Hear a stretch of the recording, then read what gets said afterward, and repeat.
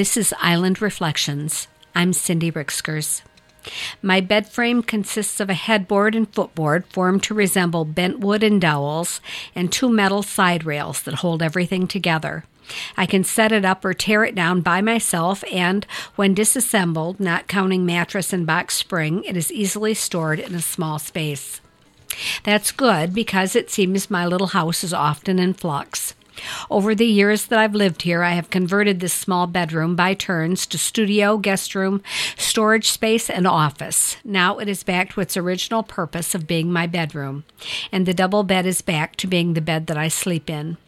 My husband and I picked this bed frame up in Emily City from an older couple who had it outside leaning against the garage.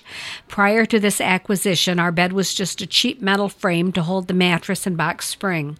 It pushed up against an unattached headboard that was just for show.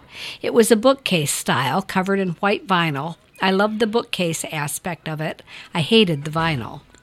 We found this one advertised in the newspaper. It was either $20 or free. I can't remember which.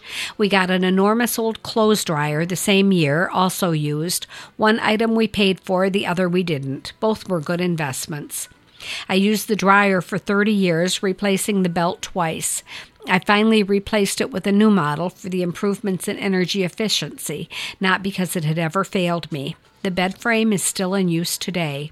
When we got it, the frame was missing the caster on one leg. My husband cut a chunk of 2x4 lumber to level it out until we could buy a replacement caster.